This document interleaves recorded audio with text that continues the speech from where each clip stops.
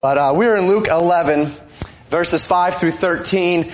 Prayer. Last week we began a little mini-series, if you want to call it that, on prayer.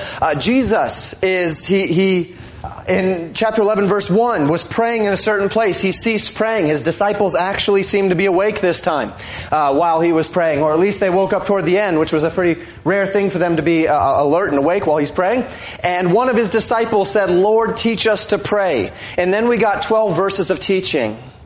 You want to know how to pray. A lot of people pray in different ways, and sometimes we can take on the form of prayer that we have learned. Long prayers, short prayers, particular catchwords that get into our prayers. Lord, just this, just that. Lord this, Lord that. Whatever it might be, fillers, verbal clutter, all of those sorts of things. And we tend to learn that from other people as they pray and as we listen to them pray. And we all have those tendencies. But really when it comes down to what should I pray? How should I pray? How can I make sure that the Lord is hearing my prayers? How can I be effective in prayer? And we can get so confused on this. Well, here we have a really special passage of Scripture. Because a disciple asks the Lord, "Lord, teach us to pray." And this is the Lord's answer. Who better to learn from how to pray than the second person of the Trinity? How should we pray? So last week we answered one of three questions in regard to prayer. And that question was, what should we pray? This evening we consider two more questions. How should we pray? And why should we pray? There are so many times in the Christian life where we approach a concept and say, yes, I know I ought to do that, but how? Yes, but how? I agree the Bible says I need to do something, but how should I do it? Whether that be, I agree that I ought to share the gospel, but how do I share the gospel? Where do I start? I agree that I ought to be involved in the church, but what does that mean? How can I be involved in the church? I agree that I ought to read my Bible, but how should I read my Bible? Should I just start at the beginning and go through? Is there a place that I should start? Are there resources I should use? And the Christian life is full of yes, but hows. And what a blessing it is that we have this passage of Scripture that says, yes, we should pray, but how? And Jesus says, this is how you should pray. Let me teach you to pray. So recall last time we were together, we asked this question. What should we pray? And we covered 5 key points to prayer. That as we pray, as we walk through what often is called the Lord's Prayer, we'll call the model prayer, because the Lord's Prayer more accurately, I believe, would be John 17. Because that's actually the Lord's Prayer for us. This is Jesus teaching us how we ought to pray. And we drew out of that passage these 5 points. That we should first come in humility. That we should then come in agreement. That we should come asking for provision. Give us this day our daily bread. That we should come for fellowship. Forgive us our trespasses as we forgive those who have trespassed against us. That we should come for spiritual empowerment. Lead us not into temptation, but deliver us from evil, or from that evil, or from the evil one, depending on how you would want to understand that. We're called to recognize God's design given in His Word in the response to this request of how we should pray. And tonight we continue with 2 other questions, as I mentioned. Now, this is very important. As we consider the answer to these 2 other concepts, how should we pray, why should we pray, don't lose the context. Because if we forget what Jesus has already said, we're going to lose perspective on what Jesus is going to say. He's teaching what He's about to teach, He's teaching in light of what He's already taught.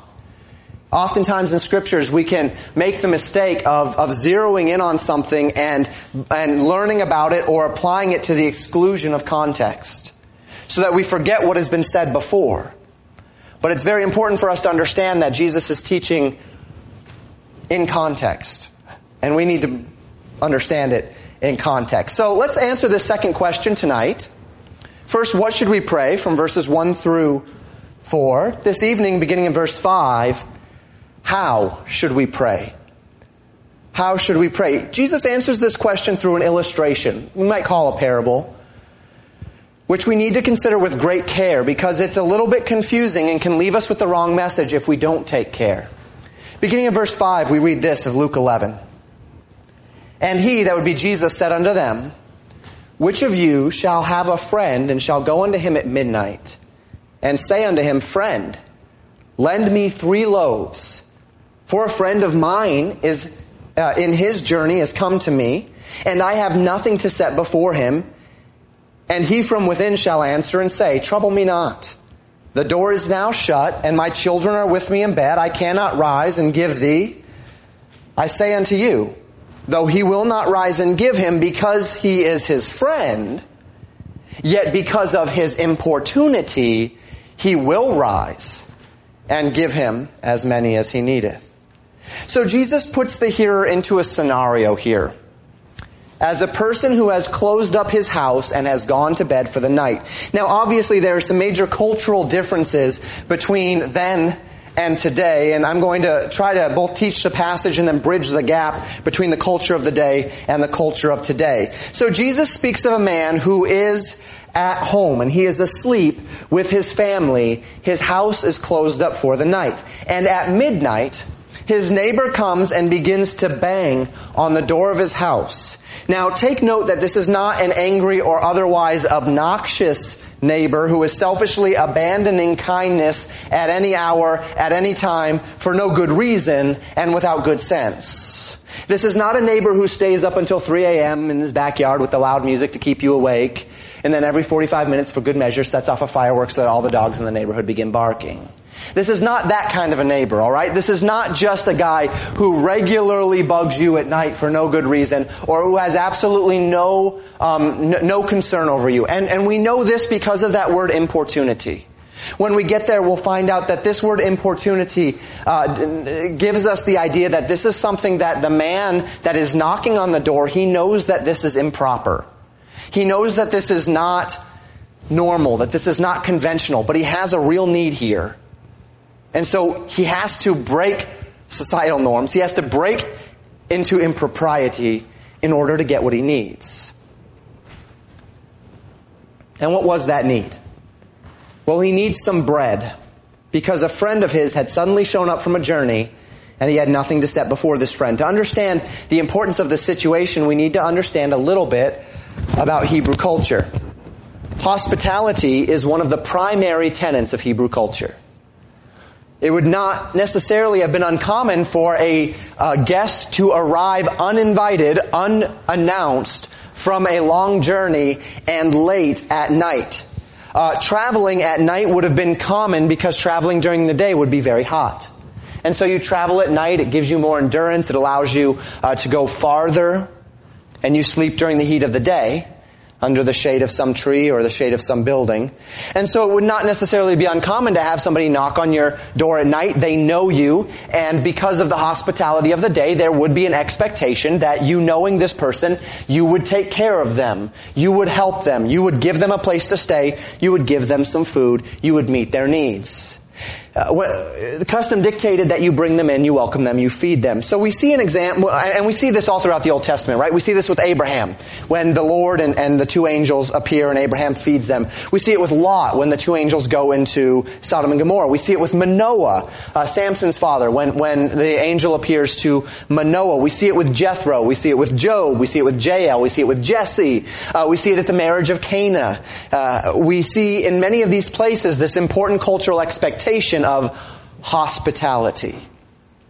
So here's a man who has a friend come. He is unprepared with provision. It would take way too long to make the bread, or perhaps he doesn't have the supplies. They were going to go the next day to get the supplies to make more bread. Whatever it might be, for some reason he is unprepared. He has no bread, and this is an important deal. He needs to take care of this friend. So he goes to his neighbor, who the Bible says is also his friend. And he knocks on the door at midnight and he asks for 3 loaves of bread to meet the needs of another. Now, the response of the man is somewhat predictable from a human perspective, right? The man looks out his upper window and he effectively says, look, leave me alone. We're all locked up for the night. My family's in bed. The whole family is sleeping together in one room, as would have been the custom, particularly in less affluent families at that time. It would not have been unusual for the whole family to sleep together. It's just a room to sleep. You don't live there in Eastern culture. If he were to give in to this request, it would mean disturbing the whole family. He has to step over people. He disturbs the whole family. He goes down. He has to unlock the door. He has to get the household up. He has to get the bread. Everything needs to be done. He gets unsettled himself. He has to lock up again. He has to settle the family again. He has to settle himself again. This is a major inconvenience. And for those of you who have families, particularly if you have younger children, you know that the ordeal of bedtime is very real. It's a struggle. My daughters are getting beyond that phase, but my son is certainly not. And of course, we have actually all 4 of our children sleeping in the same room, which is perhaps less wise than anything else. But they don't do a good job at allowing each other to go to sleep. Bedtime is a struggle. They're tired all day until bedtime, and then they've never been tired in their lives. So if this man does have young children, getting the family settled again, this would be an ordeal. So the neighbor says, no, leave me alone. I can't help you. And the point of this little parable is found in verse 8. Though he will not rise and give him because he is his friend. I'm not a good enough friend to do this for you. You're not a good enough friend for me to do this for you. Yet because of his importunity, he will rise. On the basis of my friendship, I will not help you. But on the basis of your shameless, urgent, and the word being persistent request, I'm going to give it to you. Even though he doesn't want to give to his friend, even though it's an inconvenience, because of your shameless persistence, your importunity, he will rise and give him what he needs. Now there are many things we need to clarify as we consider this little parable. Remember when we were talking about the parable of the Good Samaritan? We made careful note of what it means that we're dealing with parables. A parable is not an allegory. And many pastors preach parables as allegories. And in an allegory, everything in the story represents something else. And so everything has a meaning. Everything has a point. Of course, the most popular allegory in the history of the English language at least is Pilgrim's Progress. And everything in that allegory has a symbolic meaning, has a deeper spiritual purpose. Parables are not that way. In a parable, it is a story, and some things may represent something, some things may not represent something, but everything in the story, whether it represents something spiritual or not, points toward one lesson. And the lesson is what matters. Everything else is secondary. Now, there may be some secondary lessons you can draw from all of that, or it may be that something simply exists to help the story along. And we talked about how dangerous it is when we get this confused. We talked about it with the Good Samaritan. That if we try to take the Good Samaritan and make it allegorical, the man traveling from Jerusalem to Jericho, and so people will say he's traveling from the place of blessing to the place of cursing, and they'll talk about how each person that goes by, the priest that goes by, that's the law, and the Levite that goes by, that's custom, and how these things couldn't save him, but then the Good Samaritan comes along, and that's Christ, and Christ picks him up and saves him and takes him to the inn, and there's an innkeeper there who takes care of him for the Good Samaritan, and that would be us. We're the innkeeper who helps. And pastors get into all of this, and there's some good things that can be drawn there, but if we actually consider that as an allegory, it breaks down terribly, doesn't it? It breaks down terribly. We talked about that. You can go back and listen to the sermon, and this one's even worse. If we try to use this allegorically, if we try to interpret this passage of Scripture allegorically, we are going to not just confuse, but we are going to grossly misrepresent the character of God. And this is why. If we take this as an allegory, then Jesus is saying that God the Father is the friend who's asleep for the night, right? And you're banging on the door asking something of God, and God gets into these moods where he doesn't want to help. He's too inconvenienced. He's closed up for the night. You're bothering him, and he feels compelled to refuse your request until you annoy him enough that he finally acquiesces to your indulgence, or to indulge your persistence, and then he gives in to you. And if you know anything about God, that is not our God. That is not our God. Indeed, Psalm 121 verse 4 says, "Behold, he that keepeth Israel shall neither slumber nor sleep. God is not a man, nor is he like a man." As humans, external factors weigh into our willingness to do things, right? There are some things which I would have a propensity to do at one time, but not another. As a man, and I don't know if other men, maybe it's not as a man, maybe it's just as me. But when I'm hungry or when I'm tired, I am less prone to want to be kind. I don't listen as well. That's not the time to tell me. It's not the time for my wife to tell me that she broke the handle off of the car door. That's not the time for my wife to tell me she got a ding in the parking lot. That's not the time for my wife to tell me that the hinges fell off the shed. Feed me first, then tell me those things.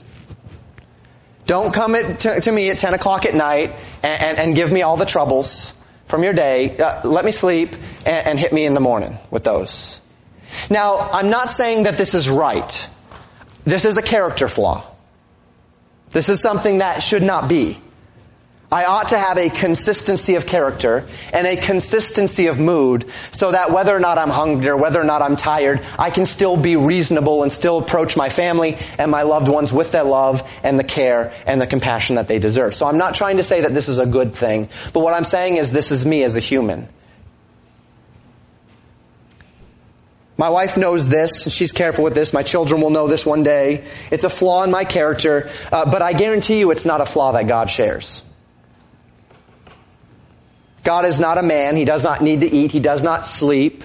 He does not take vacation. He does not take days off. He's not fickle. He doesn't have mood swings. God doesn't say, well, I'm going to give this to you today because I'm feeling good, but tomorrow I'm going to say no to the exact same request. We can't manipulate God, manipulate timing, manipulate circumstances. Hey, mom and dad are in a good mood today. Let's ask for a puppy today. Right? We can't do that with God. God's in a good mood today, so today's the day to ask for the Ferrari, not tomorrow. So to say that Jesus is paralleling the attitude of the man in the house to God the Father would grossly misrepresent the character of God, wouldn't it? So let's just take the man in the house as a way to prop up the story to teach us something about how the man is requesting, not how the man is rejecting. Alright, so the man that's the man in the house with his family shut up, he's simply there to move the point along, to get to the point. The man that's knocking on the door, he's going to teach us a lesson about prayer. So we don't need that man to represent God's character because the parable has nothing to do with God. It's not teaching us about God as much as it's teaching us about how we should pray. Right? How should we pray? Lord, teach us to pray. That's what the parable is about. So this is the answer. It's not about how God answers prayer. It's about how you should pray. Instead, Jesus is saying this, and we'll see this come up again in verses 10 through 13. Jesus is saying, if even a very fickle you, a stubborn and fickle you, in the middle of the night, being unwilling to help, because a person is your friend, will eventually get up and help this person because they are persistent and bold in their request. How much more can you expect a perfect God who does not have the character flaws of the man in the parable who is in the house and has to sleep and has a family that he doesn't want to bother and is grumpy and is tired? How much more can a perfect God who doesn't share the character flaws of that man, how much more will he do things for you if you pray with importunity? If even we, in all of our sin, will give in to this guy, this annoying neighbor, how much more will God give in to us before we have to get there? Because God is loving and merciful and kind as we earnestly and regularly petition Him for our desires and our needs. Now that being said, let's talk about the word importunity. Importunity. In our English language, importunity means an urgent request made with great frequency. An urgent request made with great frequency. I've always been amazed at how often my children exercise importunity on long trips. You get in the car, you've packed up all day. You get in the car and 15 minutes later, I've got to go to the bathroom. I've got to go to the bathroom. I've got to go to the bathroom. I've got to go to the bathroom. So you pull over, you go to the bathroom. 15 minutes later, the next child. I got to go to the bathroom. I got to go to the bathroom. I got to go to the bathroom. You finally get all that settled. And what's the next question? Are we there yet? Are we there yet? Are we there yet? Are we there yet? Importunity. An urgent desire to be given a thing. But the word in the Greek carries a little bit of a different idea from the way it was translated into the English with this word importunity. The word in the Greek is a bit more general, literally carrying the idea of being shameless. Impudent is actually how it can be translated as well, which is a bit more negative than what Jesus is talking about. Obviously, we don't come to God with impudence, but he is saying come to God with shamelessness. Now, we'll talk about what that means. The idea of throwing out propriety in order to achieve a goal. Now, again, let's not mischaracterize here. Jesus is not saying when God says no, don't take no for an answer and demand what you want from God regardless. How do we know that he's not saying that? Well, because we're reading this in context. And what did we read about last week with the model prayer? Thy kingdom come, thy will be done. We are praying within the scope of a desire to meet God's will, right? So we're not saying, God, I want what I want and I'm going to demand it of you and I'm not going to let go until you give me what I want even though you said no. Because we cannot have, that cannot be importunity if we're understanding thy will be done is already what we should pray. Okay? And this is why context matters.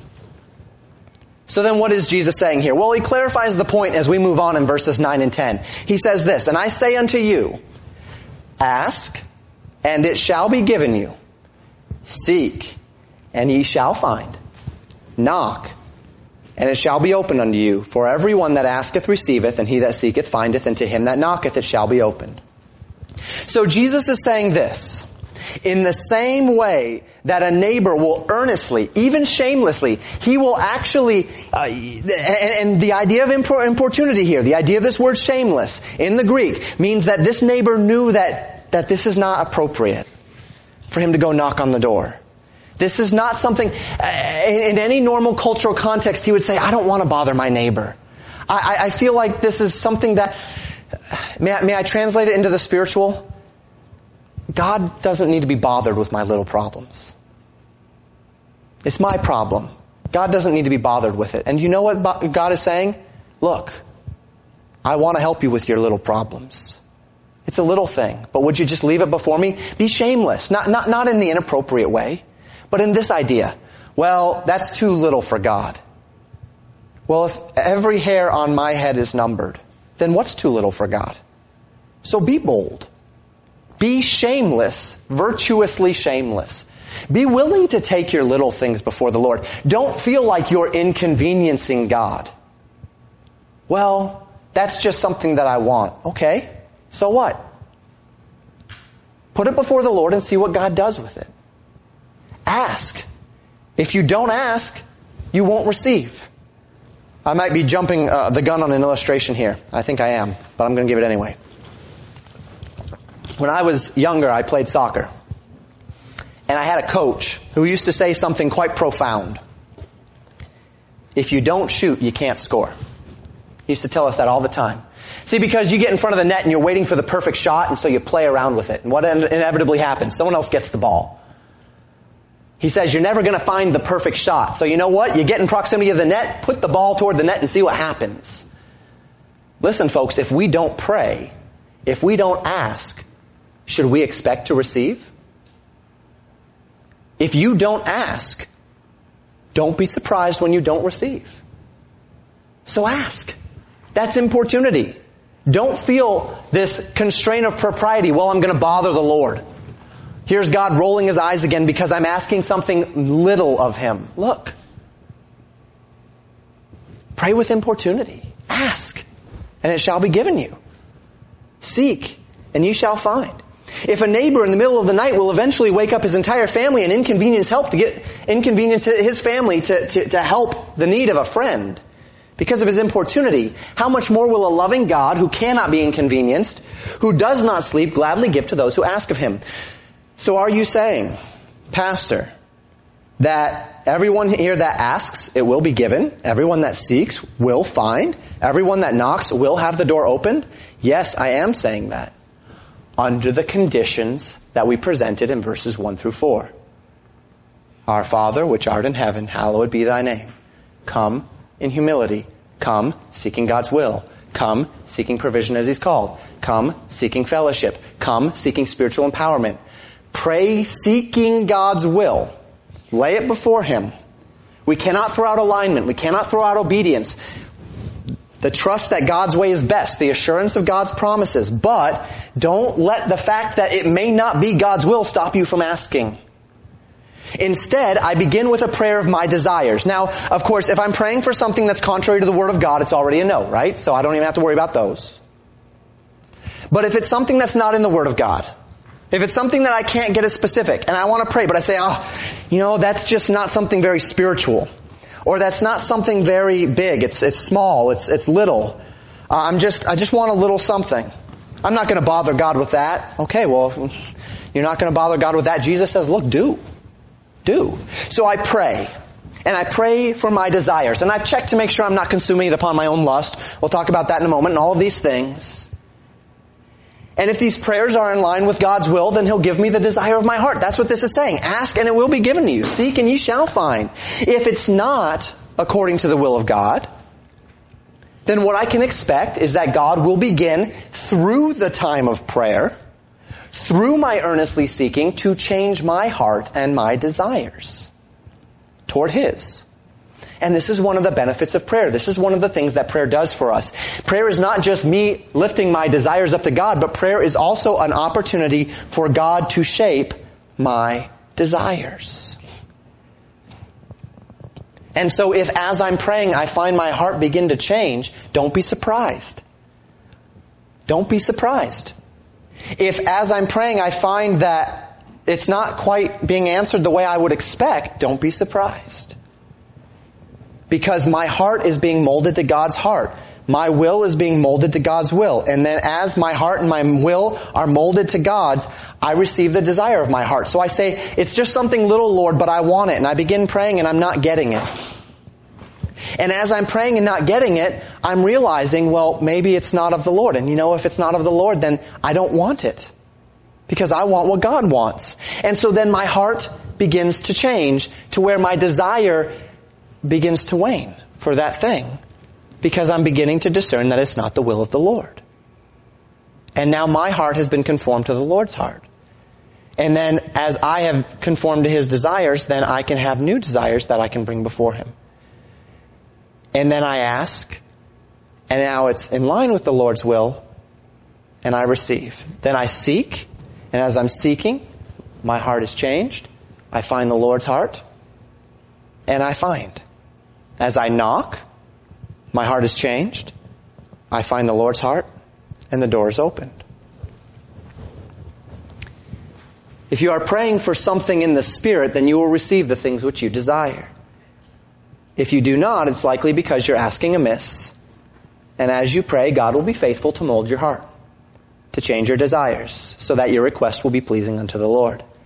And if your request is already pleasing unto the Lord, then you can expect it to be given. Now, maybe not the way you expected, maybe not in the time you expected, but yours nonetheless. This is what James says, isn't it? James 4, verses 1 through 3. From whence come wars and fightings among you? This is not talking about nations fighting nations. James is speaking to believers here. From whence come bickering and fighting among you as believers? Come they not hence even of your lusts that war in your members? Ye lust and have not. Ye kill and desire to have and cannot obtain. Ye fight in war. You're saying, wow, that sounds pretty bad. Isn't that talking about nations? No, I believe here, as many people do, that James is actually a commentary on the Sermon on the Mount. And if that is true, what has God said about killing and about warring in the Sermon on the Mount? If you hate a brother in your heart, you've committed murder already. So I believe James is using Jesus' standard here to tell these Jewish believers, look, you're hating, you're fighting one with another, you're desiring things, you're consuming it upon your lusts, and you're doing all of these things, and you're hating your brother in your heart. You're murdering him already. Ye lust and have not, ye kill and desire to have and cannot obtain. Ye fight in war, yet why don't you have? Ye have not, he says, because ye ask not. Ye ask and receive not, because ye ask amiss, that ye may consume it upon your lusts. Now as I teach this, there's an unfortunate thing that happens in the heart of man. They say, well, if I don't pray according to God's will, then I won't get it. So I'm just not going to pray unless I know that it's according to God's will. And in one sense, that's commendable, right? I want to pray according to God's will. But this is the very thing that Jesus is teaching. Be shameless in your prayers. Don't be afraid to ask God for things. If you ask and you don't get it, are you asking amiss? Check it. Check your heart. Check the Word of God. Are you missing something here? This is the purpose of Jesus' teaching, to ask with importunity. You should ask. You should seek. You should knock. Keep going. And as you do, God will work in your heart and in situations and circumstances to bring the prayer about, or to bring about His will through your desires. And the primary problem that Jesus is attempting to address here is the problem of fear or shame in prayer. That we are afraid to ask God for things because we don't trust that God actually wants to give them to us, or we don't think that they're big enough for Him. The whole point of praying with importunity, with this shamelessness, with this persistence, is that we pray in trust. We trust that God loves us enough to give us what is best for us, and we trust that God loves us enough to want to bless us. We'll see that in a moment in the next few verses. So we can ask Him for things with virtuous, shameless abandon, right? Again, we're not talking about that which is inappropriate. We're not talking about that which is contrary to God's will, demanding it of Him. But within the realm of virtue, don't be afraid to ask God for things. And know that God will take those requests and then do with them what is best for me. We've talked about this with various illustrations of a father and a child, and we're not going to get into those again. But can a child not say, Father, I would like this, and then leave that with the father and trust that if it is what's best for them, that the father will lovingly give it to you? And if He doesn't lovingly give it to you, it's because it's not what's best for you at this time.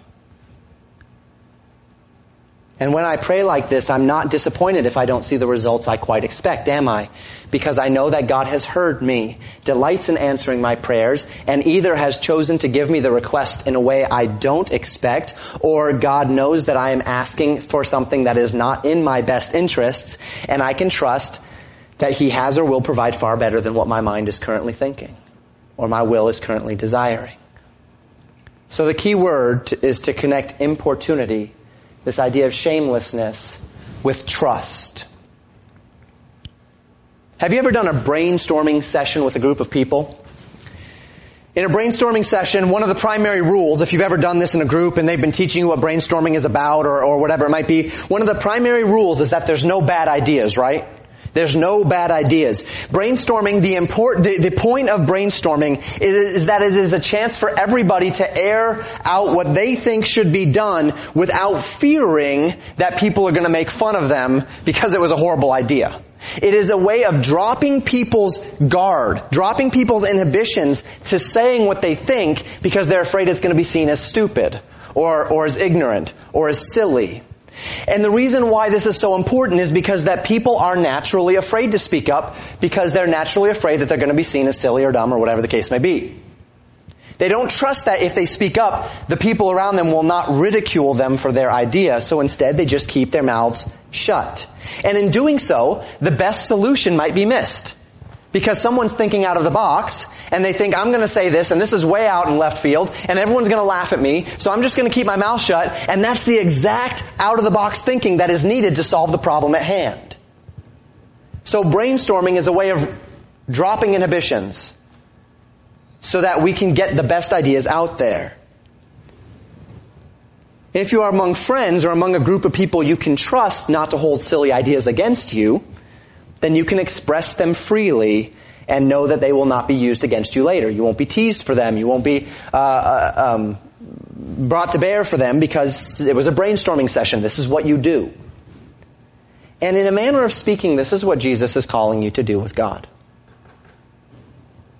This is the freedom that you have because you can trust God, because He loves you.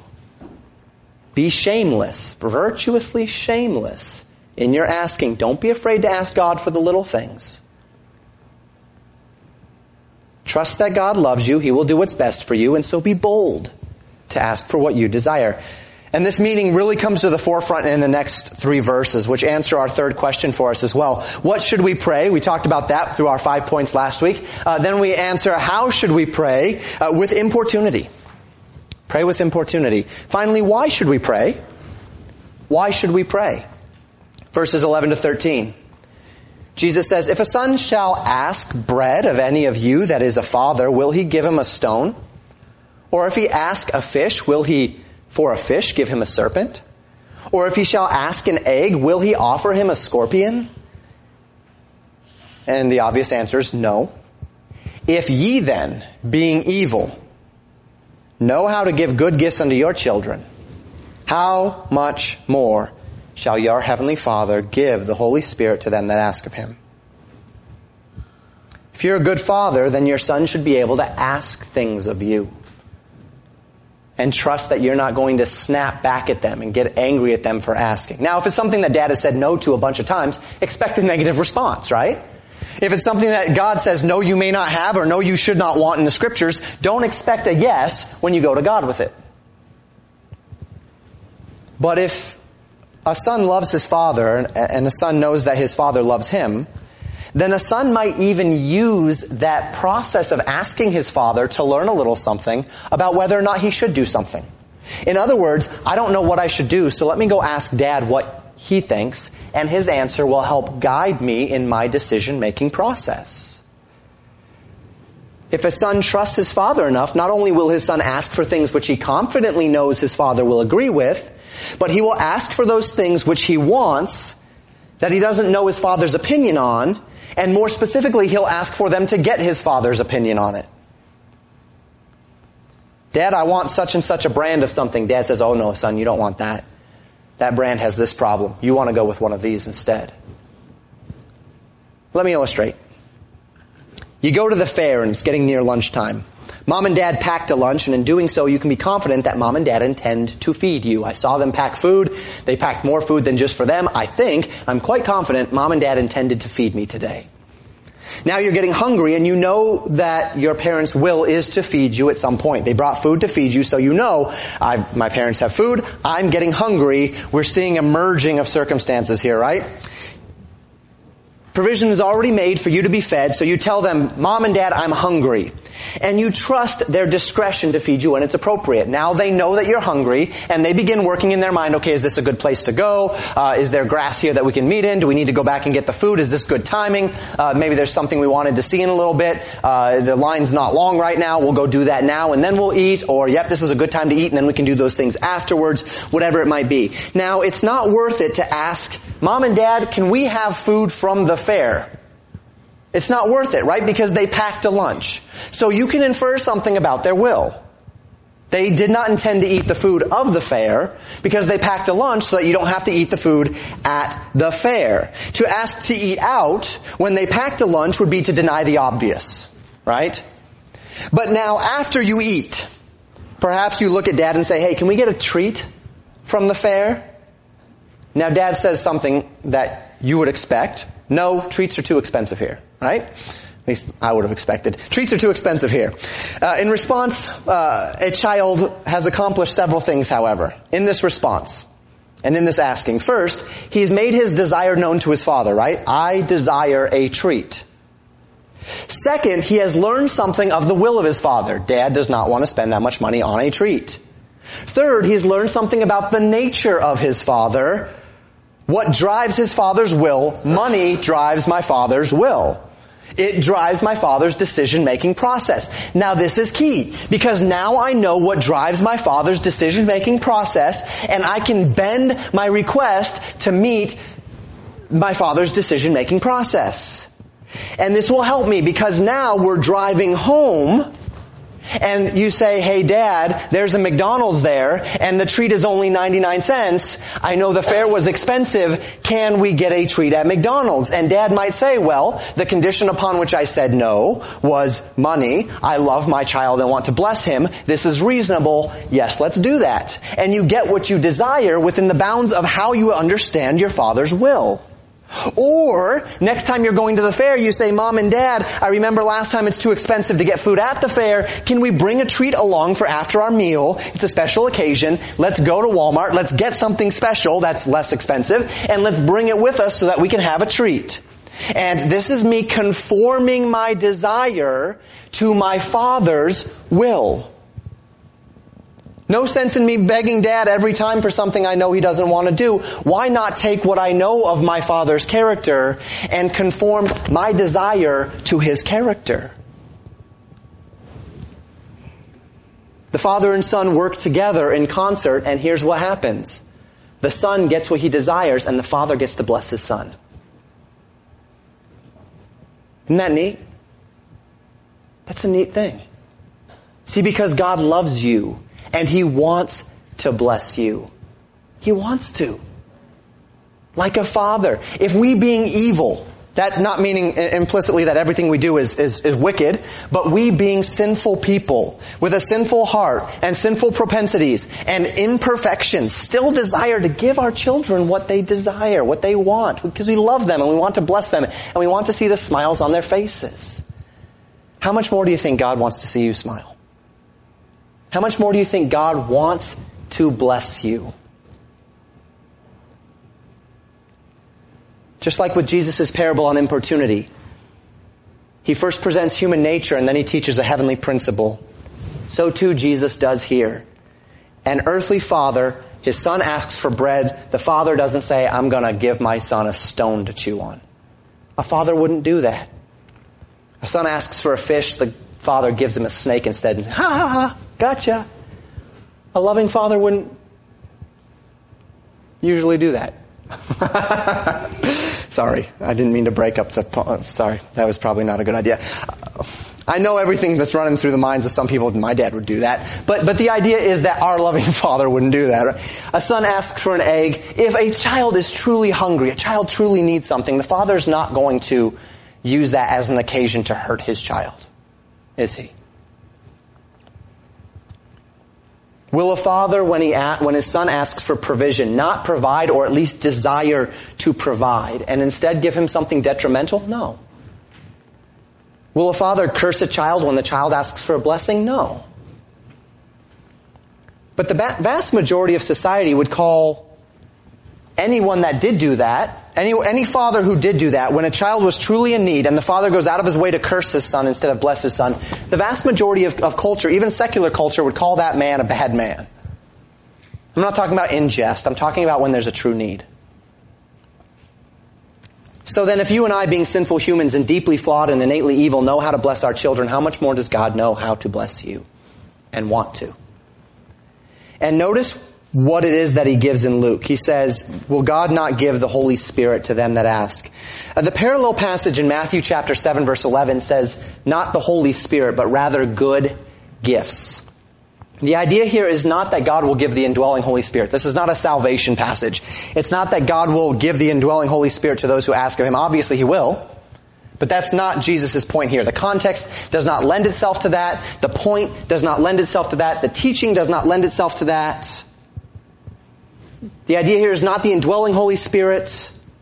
Rather, the idea here is a reflection of what Paul teaches in Romans chapter 8, verse 26. Likewise, the Spirit also helpeth our infirmities. For we know not what we should pray for as we ought, but the Spirit itself maketh intercession for us with groanings which cannot be uttered. God desires to give us, to bless us. He desires us to have Spirit-filled prayers. Because when our prayer is in the Spirit, then and we genuinely seek through the Spirit the prayers of the requests unto God, He can freely give it to us.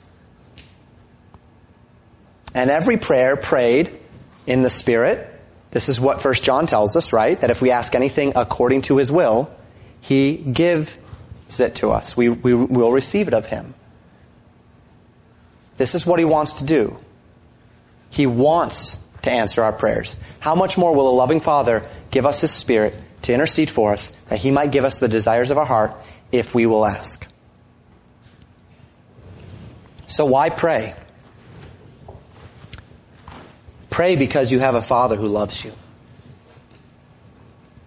Pray because you have a Father who delights in hearing and answering your prayers.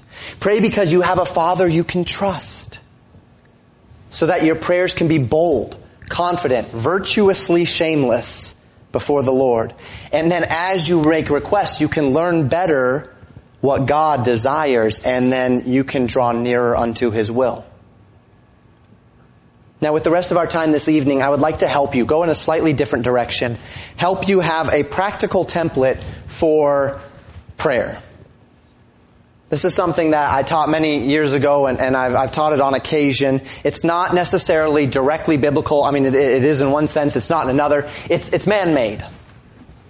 But it'll help you if you struggle with content in your prayers. We've talked about what we should pray and the general idea. We've talked about how we should pray. We've talked about why we should pray. As we walk through the Word of God, however, we find many examples of prayer. And not all of those examples are asking for things, are they? In fact, even as we answered our first question last week, what we should pray, we recognize several elements of prayer that exist outside of asking. Humbling ourselves, conforming to the will of God. And they're somewhat common, it's perhaps familiar, you may even be familiar with it, an acrostic. A-C-T-S-I, ACTSI, meant to help you remember it, so that as you're praying, perhaps in a situation where you're wondering what to pray, this can come to mind and it can help inform the general idea, the general content of your prayers. And the first one of these is adoration. Adoration. The primary avenue through which the church lifts up its praise to God is the avenue of song. We see that in Scripture. That the avenue of singing is the primary method of corporate praise unto God. Yet throughout the Bible we find prayer to be another avenue through which God is praised. Solomon praised the Lord on the day the temple was dedicated, 2 Chronicles 6 verses 4 and 5. And he said, "Blessed be the Lord God of Israel, who hath with his hands fulfilled that which he spake with his mouth to my father David, saying, Since the day that I brought forth my people out of the land of Egypt, I chose no city among all the tribes of Israel to build a house in, that my name might be there. Neither chose I any man to be a ruler over my people Israel." So Solomon is blessing the Lord in prayer here, saying God is good and God is faithful and God has performed His promises. Daniel did the same. Daniel 9 verse 7, "O Lord, righteousness belongeth unto Thee, but unto us confusion of faces." There's some confession here as well, which we'll talk about in a moment. "To the men of Judah and to the inhabitants of Jerusalem and unto all Israel that are near and that are far off, through all the countries whither Thou hast driven them, because because of their trespass that they have trespassed against Thee." But he says, Lord, righteousness belongs to You. He puts God in God's proper place. He puts Himself in His proper place. This is adoring the Lord. This is exalting God's characteristics in prayer. And we ought to do the same. It's a part of that, Thy kingdom come, Thy will be done. Hallowed be Thy name. Giving God the glory that is due unto His name. Second, the C. Act C, A, adoration. C, confession. Confession is the essence of fellowship, is it not? It is what keeps us in fellowship. We considered this closely last time we were together from 1 John 1:9. If we confess our sins, He is faithful and just to forgive us our sins and to cleanse us from all unrighteousness. In the Psalms, if I regard iniquity in my heart, the Lord will not hear me. We need to be careful that we have a short sin account with God, that we are in fellowship with Him through confession. To walk in fellowship with the Lord, we must be free from unconfessed sin. Once again, we turn to Daniel for a wonderful example of confession. We read Daniel 9:7, verses 4 through 6 say this, "And I prayed unto the Lord my God, and made my confession, and said, O Lord, the great and dreadful God, keeping the covenant and mercy to them that love Him, and to them that keep His commandments." Some more adoration there. "We have sinned, and have committed iniquity, and have done wickedly, and have rebelled, even by departing from Thy precepts and from Thy judgments. Neither have we hearkened unto Thy servants, the prophets, which spake in Thy name to our kings, our princes, and our fathers, and to all the people of the land." Daniel goes on for many more verses confessing the iniquities of his people. He'd seen that the 70 years of captivity were up, and he was desiring of the Lord to bring His people out of captivity. And in this, as I mentioned, there is adoration, but we see this concept that Daniel is begging God to restore fellowship with his people and to restore unto them the blessings of the covenant through humble submission. We should adore him in prayer.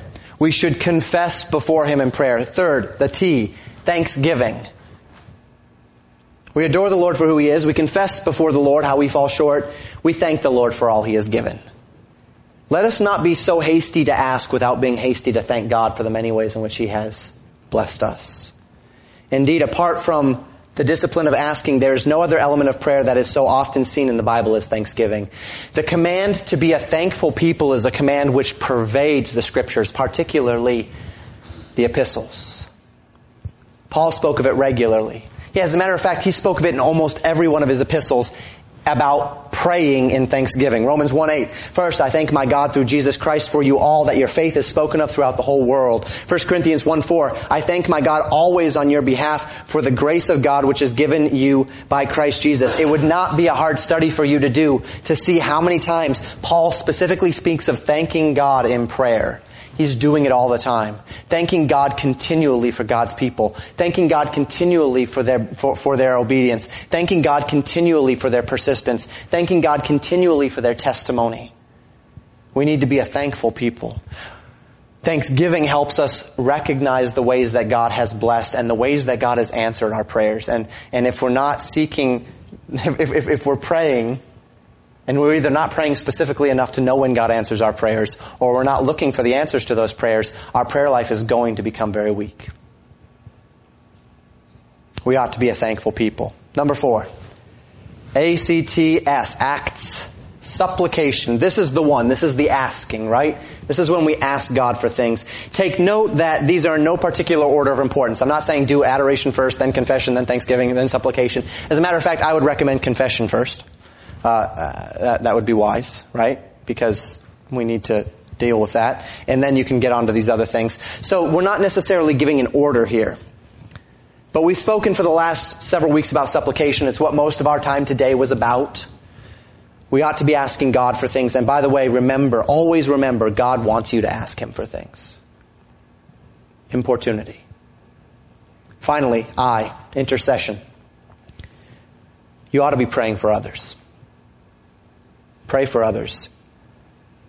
Lifting our hearts in prayer for their needs, for their success. Moses stood in the gap, the Bible tells us, for the land.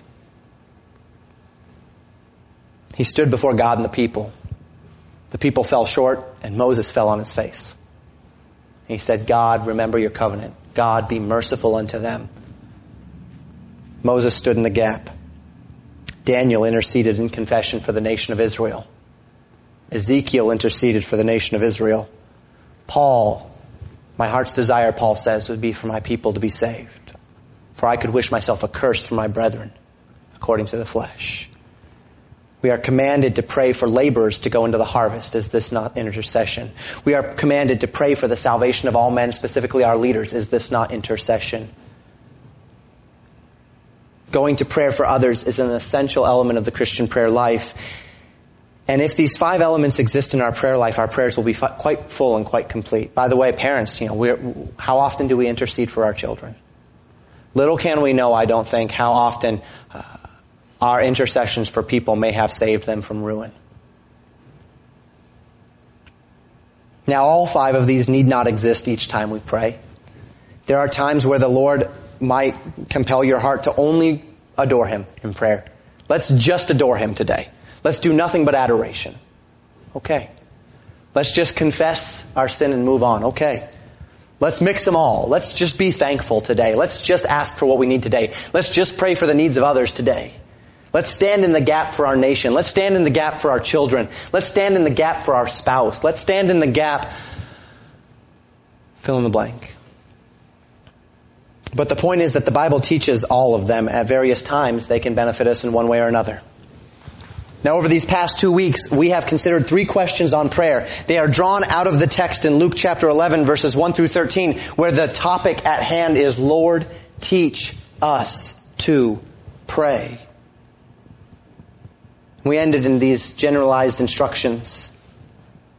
We can sometimes get it in our heads that our prayers need to sound a certain way, that if they don't sound pious or prayerful or whatever it might be, that we don't want to pray. We have a tendency to emulate the prayers of those whom we admire and think if we're not praying that way, we're not praying properly. We wonder if our prayers sound right, contain the right things, and actually sometimes can convince ourselves that if they don't sound a certain way, God does not hear them. May I just say, none of that really matters. None of that really matters. If you do what Jesus taught, then you're doing it right. Right? If you're coming before the Lord the way Jesus taught in Luke 11, 2 through 13, you're doing it properly. Doesn't matter how it sounds.